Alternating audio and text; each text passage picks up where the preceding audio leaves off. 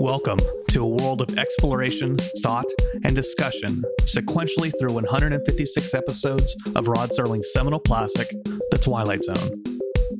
Welcome to Submitted for Your Approval. Hello, everyone, and welcome again to Submitted for Your Approval, a Twilight Zone podcast. Oh, yes, with me today is the man of the hour, or the 20 minutes, depending on how long we talk about it. He is the co-founder of Apathetic Enthusiasm, the hit podcast. He's also the co-founder of Interdimensional RSS, the unofficial Rick and Morty podcast. Yes, that's right. It is my longtime friend first, co-host second, Travis Menard. Hello, Travis, my friend. Ooh. Oh, well, hello, Brandon. Thank you so much for having me on your podcast. I can't believe you finally made it onto Submitted for Your Approval. Yeah, it's only been, what is this, my third time? I think this is my third time on the show. No. It's been more than three times. Oh, wow. I probably blacked out for a few of them. But I love the opportunity to come on here and feel terribly unprepared, because this is wholly your baby. And I don't have show notes. I'm not streaming anything. It's very relaxing. I know. It's such a dramatic departure from what we do on a weekly basis with our other podcasts. And basically because you always have notes and we always prepare the notes, and we're like, okay, let's all have the same kind of, let's know what we're talking about before we go further into the podcast. Not today. No, I'm leaving. Not today. not today. Great quote. We'll use it later in the show. How are you doing, my friend?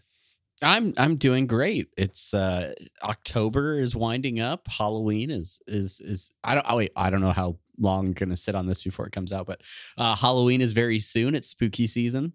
So yeah, I'm excited for trick-or-treating and hoping that it doesn't snow too much in the Midwest before daylight savings time ends. This is something I didn't. We'll get into the episode here in a second. This is something I didn't ever consider about living in the Midwest, and my kid wasn't old enough to trick or treat, and then I was too old to trick or treat for a long time while I was in like Oklahoma with you, and it's when it's really really cold outside, and then you have like a really crappy costume and you go out and you're trick or treating. So, you know, I don't know, I guess, do you have like put parkas underneath? Yeah, every kid is dressed up as like an Arctic, explorer when they show up to your house, sometimes with a weird mask on. Yeah, my son wanted to be Steven Universe for Halloween, and Steven Universe wears flip-flops, and I'm having to he's so committed to the costume. I'm like, bro, there's going to be snow and it's going to be freezing outside. Steven is wearing shoes when he goes trick-or-treating. That's all there is to it. Well, you use your artistic talent and then put little flip-flops on his boots and then paint them. I've definitely thought about some other courses of action for that. That's so funny that you say that. That's funny. Well, it's because we're Simpatico, the movie with Al Pacino back in the day. Yeah, we think the same. Sometimes we even dress the same. It's just what we do. It's what we do. And so, speaking of things we do, let's go ahead and get into watching this episode. I mean, we're not watching it. We already watched it. Let's get into talking about this episode. That's right. It's 5 characters in search of an exit.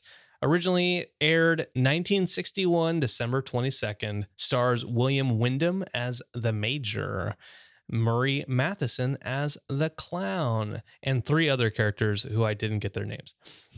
It was directed by Lamont Johnson, who directed 8 other episodes of The Twilight Zone, including Kick the Can, Nothing in the Dark, starring Robert Redford, and The Shelter, which is I would say, superior version of Monsters Are Due on Maple Street. It was written by, the teleplay was written by Rod Serling, based off of a story called The Depository by a Marvin H. Peddle. There you go. That's the introductory information, Travis. That's all we It's need good. to do. It's all good stuff. I felt like it was all accurate, and I feel like you did a good job. And that's the podcast for tonight. Thank you, everyone, for joining us. Don't forget to rate and review. Follow us on iTunes. Wait, That's right. Okay, Travis. So first things first, let's get this out of the way.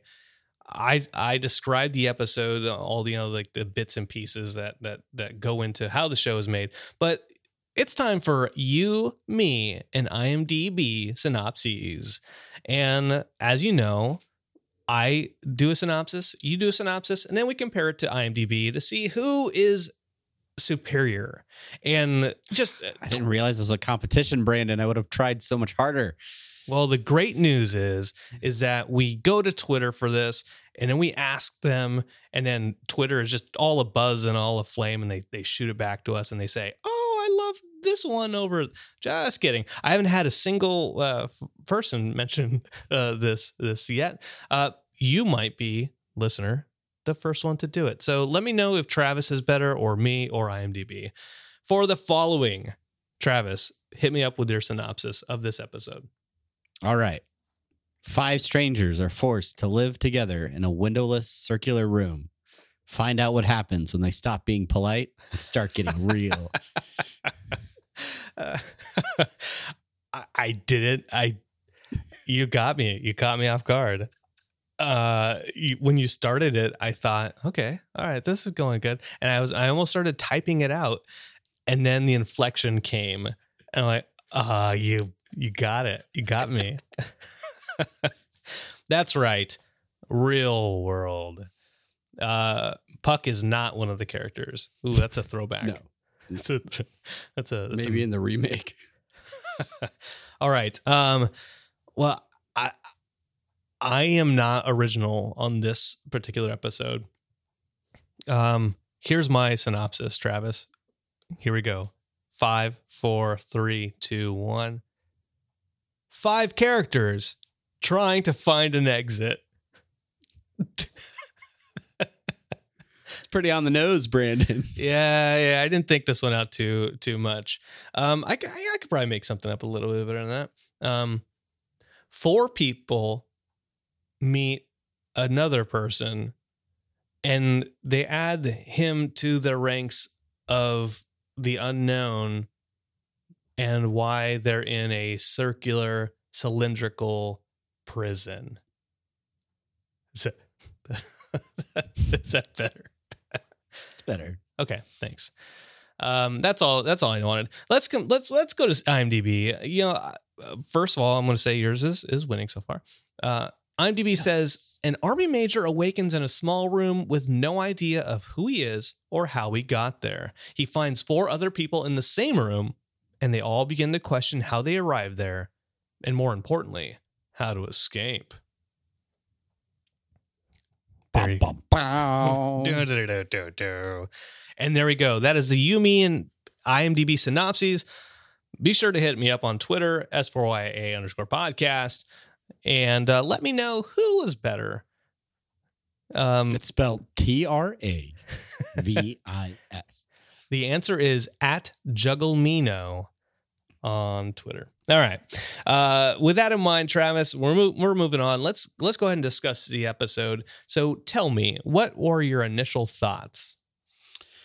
Well, one of the things that I initially liked in the episode was the quick get to mystery sort of aspect of this, where so I've been slowly but surely working my way through all of the Twilight Zone episodes, and I've gotten into a bit of a run where a lot of the episodes don't seem to hit you with the mysterious thing, the weird strangeness or whatever until a ways into the episode, or it may be a lighter touch. And this episode seemed to very quickly like put you right in it. You've got an army major who is in a featureless, smooth walled container.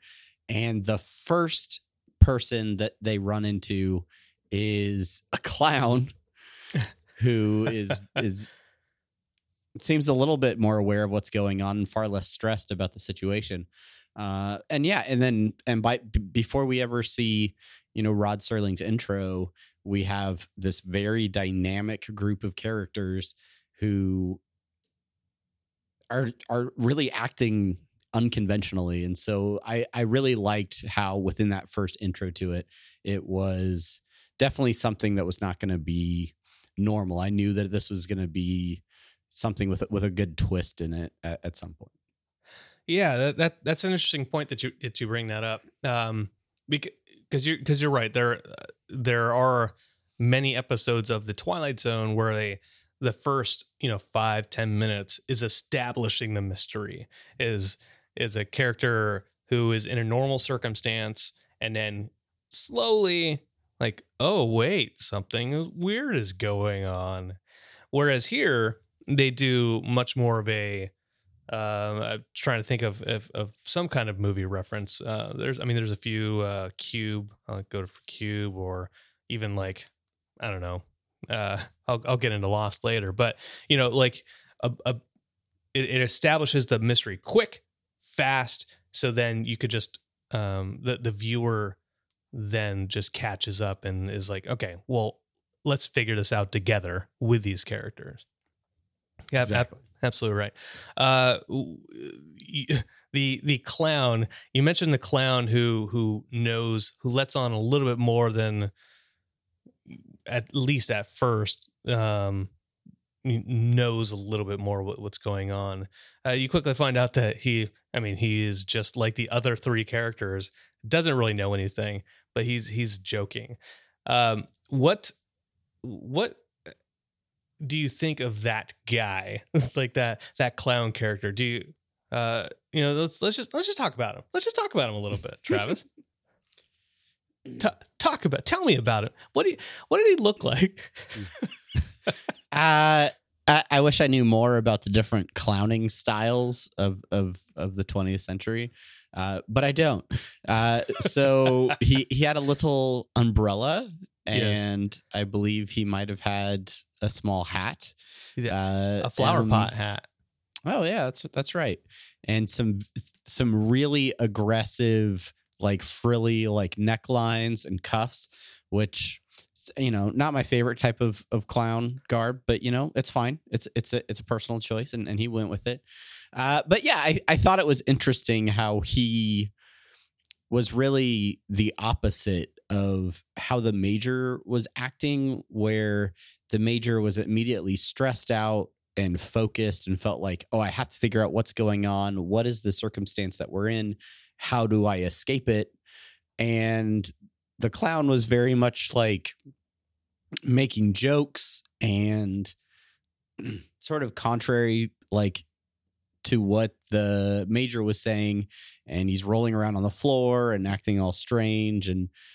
But at the same time, providing valuable information in terms of, yes, nobody here knows where they came from. Nobody is around, nobody knows anything about how they got here, and eventually talks about how they don't get hungry and they don't feel certain things. And so I thought he was an interesting sort of directional guide through a lot of the episode, while also being, a little bit of comedic value as well. I don't know. Yeah, providing just that little bit of levity to the goings on.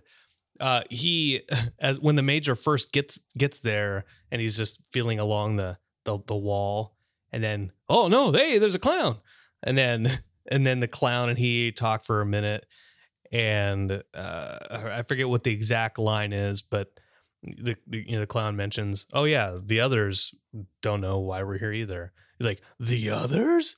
And then all of a sudden, the ballerina, the Scotsman, and the hobo, they like walk all like zombie-ish. Like, wait, what? Wait, where did you come from? This room's not that big. Right? Yeah. Like, where were they hiding? Maybe they kept like hiding behind each other, just so quickly. Every time the Major turns around, they like jump behind him. Like, Yeah. Or they're doing can't see us. they're doing Drax from Guardians of the Galaxy. Yeah. Perfect. It's It's just really shadowy right. in the other side of the room. And so he didn't know. He didn't know that they were over there. He didn't know. He didn't know. You know, so these characters, the Major, the clown, the ballerina, the Scotsman, and then the hobo. You know, all of them are saying they don't know who they are. They don't know what their names are. They don't, they don't know where they've been, and yet, I thought it was interesting that even though they don't know who they are, they still fall within their kind of role as what they are. The army being very gung ho and like, let's get to the top of this room. The clown who clearly doesn't know that he's, doesn't know there's no circus, which is a great line, I think. Army man, no war. Clown, no circus. It's logic. Logic. It's logic, Brandon. I thought that was a bit of interesting. They don't know who they are, but they're still fulfilling whatever they're dressed as a little bit. Right. Playing them bagpipes. If you got bagpipes, you play them. Let me ask you a question, Travis. You bring up the bagpipes, and I would never claim to be a bagpipe expert or like I wouldn't be in like the bagpipe choir. Is that a thing? I feel like if you did claim that, I would argue against it. I would challenge your position. Okay. All right. Well, I'm a bagpipe expert. Challenge accepted. I don't know if he's good at the bagpipes. Can you ever tell? How do you know? Like he's not. I don't know like the traditional bagpipe songs to play, but like if he's playing like Anagata Davida on the bagpipes, I'd be like, hey, that's pretty badass. Oh, remind me to YouTube that after we get done recording this.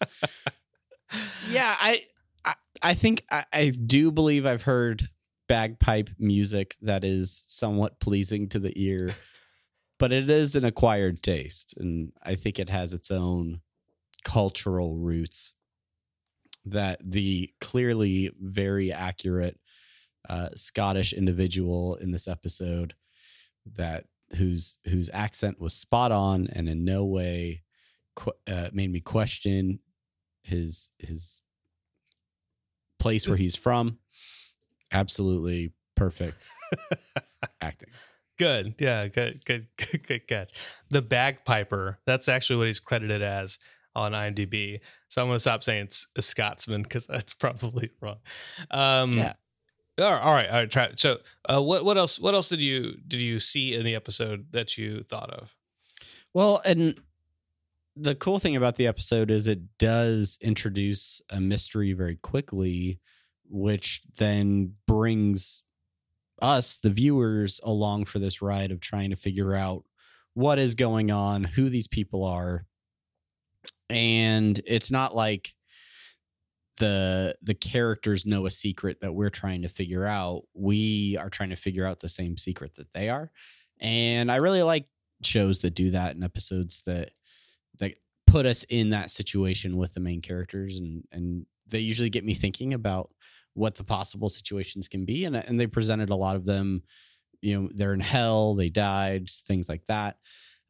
One solution that came to mind turned out to be the actual thing that was the end of the episode. So I was a little surprised by that. And it also got me questioning whether or not I had seen references to this episode or things of that nature. Right. But in the end, when that actually turned out to be the case, I wasn't let down by it just because I'd considered it as a possibility. And I think that idea that people being locked in a space and not having any idea what's outside that space, the endless possibilities that could exist is a really good mechanic for mystery. You all right, so you watched this episode, and one of the considerations you had was that they were dolls inside of a tube of some sort. Yeah, I thought they were toys. A bin, right? Yeah. Was this a fleeting consideration, or was it like one of a myriad of like, okay, well, let's put this over here. This, like, prioritize. This is probably what it is. 1 through N. Yeah. Well, the reason it first came up in my head is I was thinking about the characteristics of the characters and the fact that one of them was a clown, one of them was an army man, one of them was a ballerina. And I was thinking about what sort of situation would cause those specific types, those archetypes, if you will, to all be co-located. And something that popped into my head is toys, like a toy store. You would have a clown toy and a soldier toy, a ballerina doll. Maybe you have a hobo or a bagpiper. and especially with at the time that this came out, like that would make sense. You're not going to have, I mean, maybe you would have other types of toys as well, but those could all be archetypes for a type of doll. And so that's why it came up to me. And then I didn't like write it down and then like analyze everything else that went on. But as they continued to pause, we're gonna come back to this. Let's start it again. Let's no, back up 3 frames and look at the way that they're shooting the. No, look at their hands. They don't have fingers. The other part of it was when they talked about not being hungry or not being thirsty at any point in time. That made me think either they're dead or in some sort of purgatory sort of situation, or that they're beings that don't require food or water or things of that nature, which is toys. Toys don't need that. They don't. And if they do, then that's a horror movie, which we should produce. The Toys That Feed, Volume 4. That whole. So I mean, good on you. When I'm watching movies that have mysteries now, I'm like constantly like, okay, what's the answer to it? And more often than not, I know what's happening, and then when I get it completely wrong, I'm like, got me. Look at you. This didn't get you. It may have gotten me. I'll say for sake of argument that it got me, and I was like, whoa, I didn't even know what it was.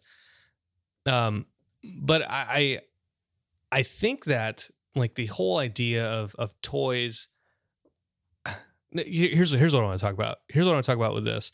The toys that are inside the bin, these 5 characters, they're so hopeless, and they're so like the ballerina. The last time they all fall down, when they're in like the mannequin form and like the doll's eyes, and she's crying. They're all so sad and so depressed. But from the outside world, like those are going to be toys for somebody, right? And and it's such a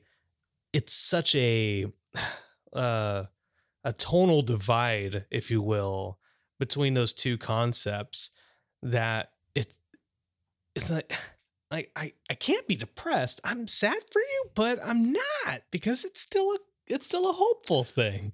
Well, yeah, and it's this idea of these toys that are donated to like orphans, and they are created for having fun and something that kids will play with.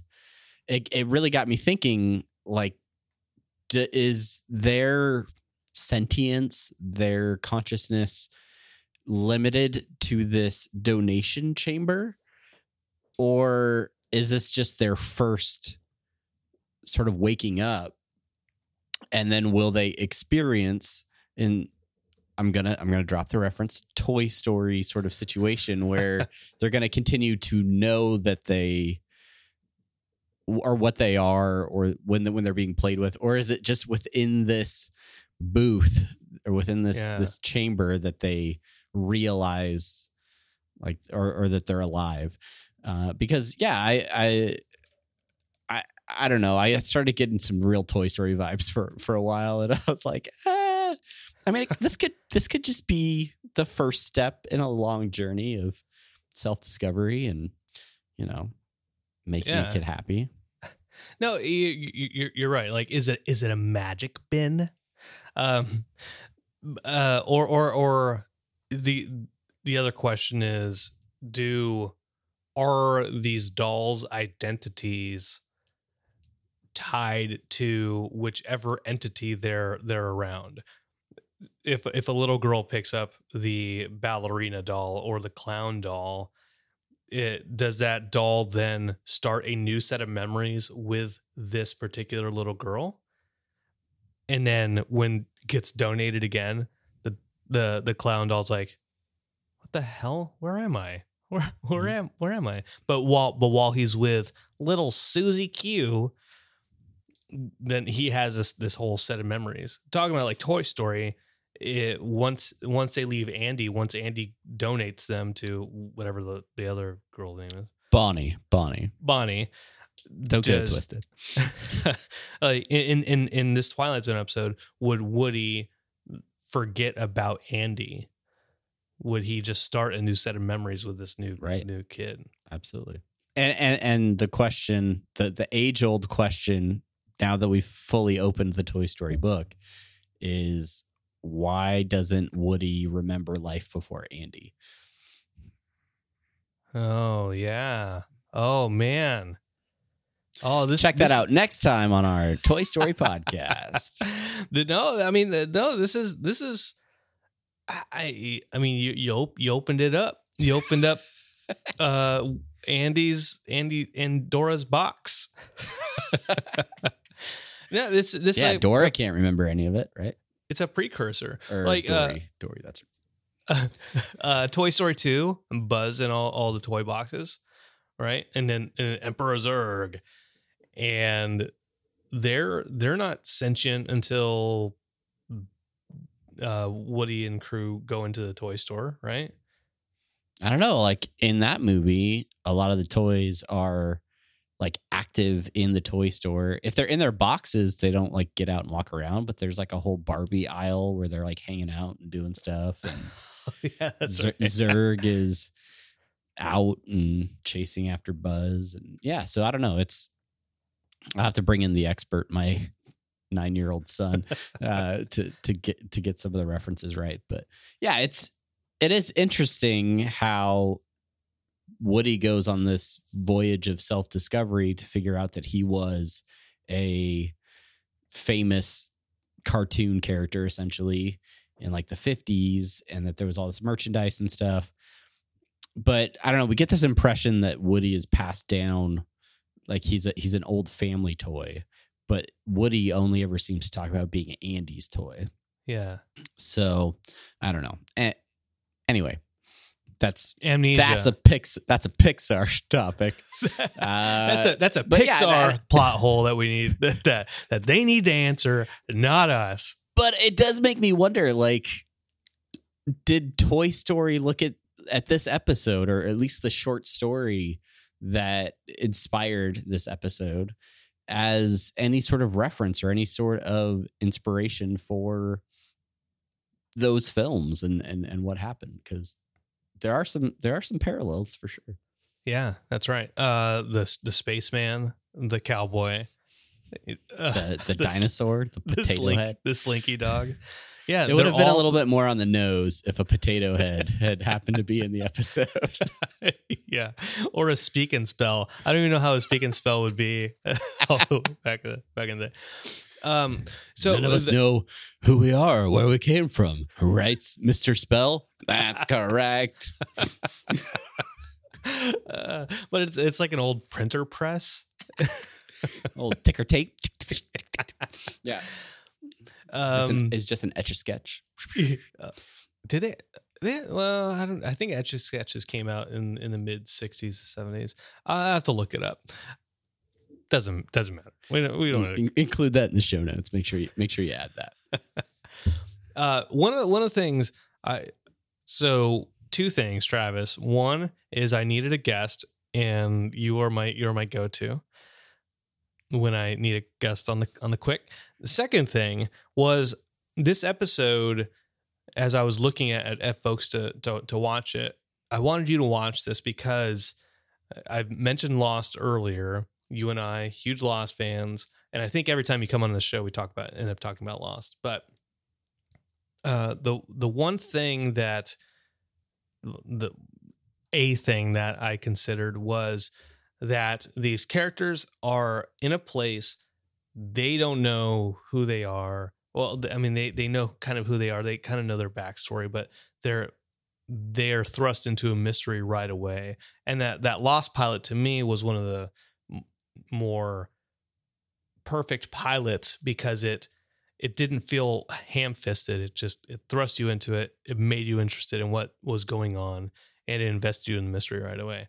And so I thought of you for this, and so I want to ask, as far as mysteries go, what really kind of draws you into this type of story?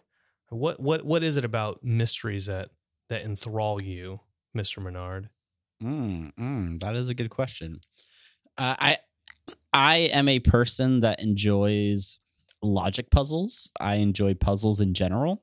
I am a computer programmer by trade, and often people in that sort of job market like to solve puzzles and solve problems and think about things analytically.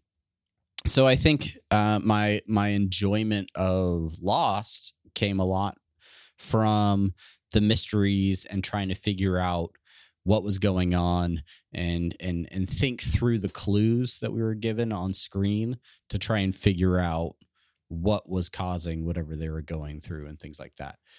And so I think the same is true for this episode, where early on we're given a set of circumstances where you have strangers who don't know how they got into a location. They don't know why they're there or how they can escape it.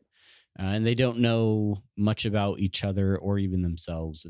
And so there are a lot of good little breadcrumbs there to latch onto. And as they go through conversations and discover more about themselves, and you hear that loud bell ringing occasionally, and you're given more and more information that can direct you towards what might actually be going on. I like thinking through that and continually coming up with ideas and trying to figure out what that situation might be. And then ultimately, if the end is a good, payoff, if what is going on is interesting, or they can somehow manage to sort of twist whatever you thought was going on and send it in a different direction, I enjoy that as well. So one of the things Lost didn't always pull off at the end. Hurley Bird. That's the only thing I ever remember from. Yeah. That's the only thing you remember from Lost. Yeah, the entire Blu-ray box set an arm's length away from me if we ever want to revisit it. Yeah, let's start our Lost podcast. There is a Lost podcast that is higher on the charts than Interdimensional RSS, and I intend to fix that in the next couple of weeks by starting our own Lost podcast. Let's do it.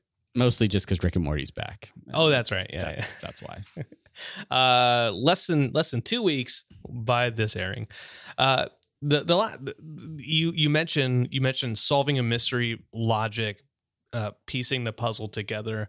That reminds me, this even though there wasn't like puzzles within the room where they're like, oh, I gotta find a key. Okay, oh, I gotta get this. There's an escape room aspect to it. I subtitled it "Escape Room: The Tube." But it reminded me, you, me, the wives. We went to the escape room in Hawaii, and you were just tearing that shit up, man. Loved it. I haven't done one since. I've almost done one. I'm about to probably go do another one here pretty soon. But yeah, I really enjoyed that. Basically, we didn't have to do anything. You like the only thing we had to do was, because you couldn't be physically in more than one place at a time, you needed us to be like place ourselves. All right, ladies, here's what I'm going to need you to do. I'm going to need you to go solve that maze over there. And I feel like that's a task that you guys can complete without my direct assistance. Now, Brandon, how is your algebra skills? Because I need you to take these 4 containers and I need you to find the volume of them. But Travis, I don't know how to do math. Pull it together, Brad. Okay. Just get the remote control. Drive the RC car through the path. Shh, we're giving spoilers away for an undisclosed escape room in Hawaii that we didn't people tell may or may not ever go into. Okay. Do you know Morse code, Brandon? You need to know Morse code for this next puzzle. Open all the books. Why aren't all the books open yet? Go open them. No, the pattern's on the floor. As we talk about that, one of my favorite things about it is, as we're running out of time, the guy running the escape room's like, hey, I know you're like trying to fit together this last puzzle so you can actually exit the room. But I told you at the beginning that you have 3 clues and you haven't used any of them yet. So if you just want help with this, we could get you out of here. And we're like, yeah, sure. Give us the clue. That's right. That's right. And he basically just gave us the answer. Yeah. So we're out of there in under an hour. That's right. We did it. Just like this episode. In and out under an hour. That's right. Real quick, Rick and Morty adventure. Travis, I have 2 questions for you. First question is, overall, what do you rate this episode? Ooh, I would give this episode 4.5 dolls out of 5. Ooh, 4.5 dolls out of 5. Really? Yeah. Why? I liked it. I thought that the characters themselves were interesting, and the clown and the major had a good sort of back and forth in the way that they interacted. And the mystery was good from the get-go, and I thought that the twist at the end was very fitting. Now, even though you knew you had surmised the twist, did that take away from the ending for you? Did it subtract points from it? It didn't. I was still on the fence. I was still questioning it right up to the point where it was revealed to be the actual situation. I didn't have a confidence like, oh yeah, they're definitely toys, bro. Check it out. They're totally toys. No, like listen, you just watch. Like going on Facebook. Yo, I'm putting a poll out there. Check this out. It's toys, yo. Yeah, you saw my poll on Facebook while I did. Yeah, okay. I voted it wasn't toys. Oh, okay. Yeah, so I really enjoyed it. Okay, all right. I will match that, and I will say 4.5 dolls out of 5 as well. It's solid enough. Again, good point about the mystery right away, and the resolution was solid. I think I watched this a couple years ago, and I hadn't seen it before that in a couple years, and I was in my head like, wait, how does this one end? What is up with them? I don't remember. It got to the end of the episode, and I was like, oh, that's right, they're toys. Okay. And so even though I knew the ending this time around, I could think back to then and be like, yeah, it was solid enough that I was surprised by it. So 4.5, 5. I agree with you, Travis. Far out, solid, and right on, man. Yeah. Okay. And then the second question. Ooh, I told you I had two. That was the first one. That was the rating. The second one, Travis. It's time for Choose Your Own Adventure. That's right. Choose Your Own Adventure, where we take a book out of the page of Choose Your Own Adventures everywhere, and we change up the ending. And Travis, I'm going to give this to you. Give us what you think an alternate ending of this episode would or should be. Okay. So excuse me. The five characters are all huddled together in the floor of this tube, and the loud bell sound echoes again through the chamber. And then suddenly they look up, and a large crane moves over the top, and then slowly lowers. It snatches the clown and raises him out of the tube. The camera pans to show a scraggly kid with braces and a skull on his t-shirt. And he says, "Let's go home and play." The cowboy and spaceman look nervous, and Randy Newman music plays in the background. You got a friend in me. That's the creepiest part. It's just a friend in me. a horror movie version of You Got a Friend in Me. That's great. That's great. Friggin' Sid gonna kill the clown. Oh man, I should make a Sid shirt. Oh, you should. Yeah, especially before you go to Toy Story Land. Here in Orlando. Moving on. I think here's my ending. So these five characters looking for an exit, they're stuck in a tube, right? You find out their toys. They shortly after the major falls back down, screams, everyone's crying, you know, the ballerina's crying. They're like, you know what? We are gonna get out of here.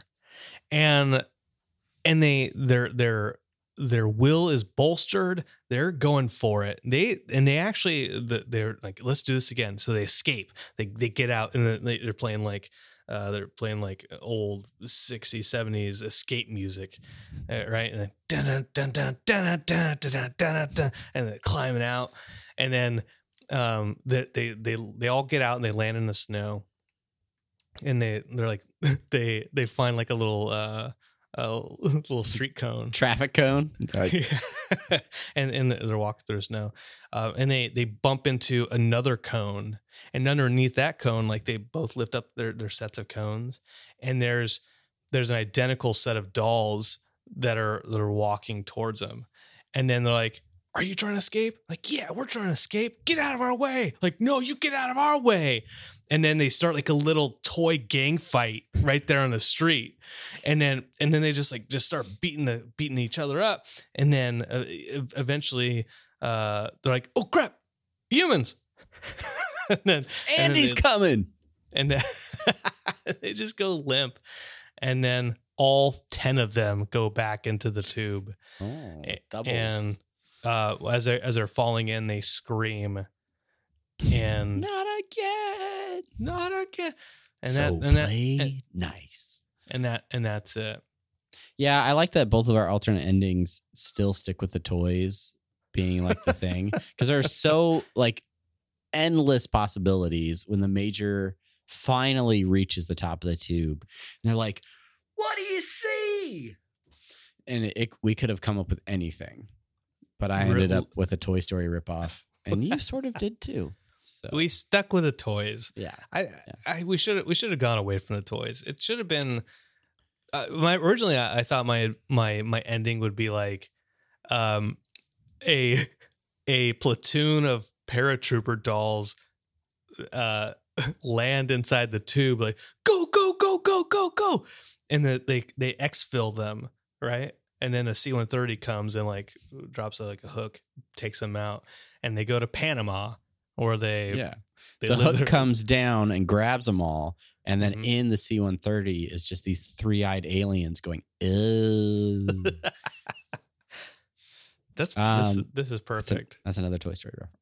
I did think there could have been an interesting sort of ending where the Major reaches the top and now is the only one that is sort of guaranteed freedom.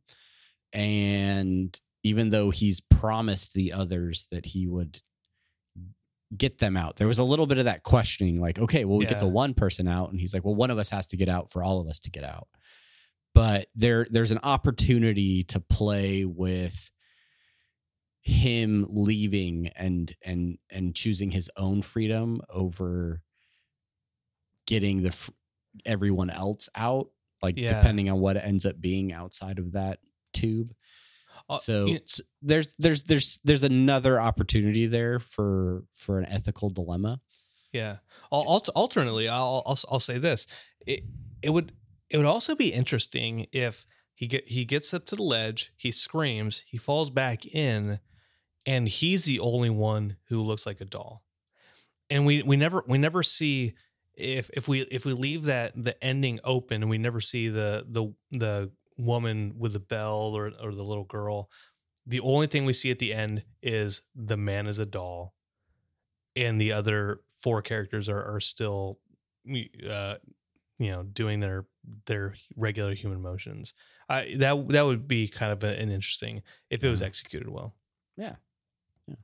Oh. Or he like immediately jumps back in and then doesn't want to escape anymore and won't tell them why or something. I don't know. Right. And he's like, I'm not even a major. Don't try to field promote me to brigadier. That's stolen valor. You're stolen. Clowning around here. All right. Well, all right. That is that episode. That is 5 characters in search of an exit. Thank you, Travis, for helping me explore that. Looking at Lost, looking at Toy Story, looking at these 5 characters. Always looking for an exit. The last thing we like to do here on the show is talk about yourself. And Travis, how can people find you in the things that you do? Well, I'll tell you what, I happen to be part of a little podcast network called Apathetic Enthusiasm. Folks, fans of this show may have heard of it. You can find the flagship podcast, Apathetic Enthusiasm, as well as our Rick and Morty podcast, Interdimensional RSS, over at apatheticenthusiasm.com, the same place where Suspended for Your Approval is found. And yeah, I co-host those with you. Oh. And I will make a particular plug right now for our streaming services. You can find us streaming on YouTube at youtube.com/apatheticenthusiasm and at twitch.tv/apatheticenthusiasm. If you want to catch either of those other podcasts streamed live as we record them, make sure to follow us or subscribe at those platforms. And Rick and Morty season 4 right around the corner. So if you're a Rick and Morty fan, make sure to subscribe and hear our reviews of the next 5 episodes. Heck yeah. Ooh, boy. It's going to be great. It's going to be great. Thank you, Travis, for coming on the show, helping me out last minute. Happy to do it. I couldn't have asked for a better co-host and friend to give me some words and talk into a microphone. Be available. For those of you who want to get a hold of this show, there's a few ways you can do it. You can go to facebook.com/S4YA podcast or email s4yapodcast@gmail.com. Instagram and Twitter at S4YA_podcast. And of course, as Travis mentioned, head to www.apatheticenthusiasm.com for more episodes of this, Apathetic Enthusiasm, and links to Rick and Morty, Interdimensional RSS, the unofficial Rick and Morty podcast. And last thing, I don't say this very often, if you like this show, please head over to iTunes, Stitcher, Spotify, wherever you can rate and review it, and let me know what you think. All your feedback is mucho appreciated. So that is it. Again, thank you, Travis, for your time. And hey, until next time, I am Brandon, and this is Submitted for Your Approval.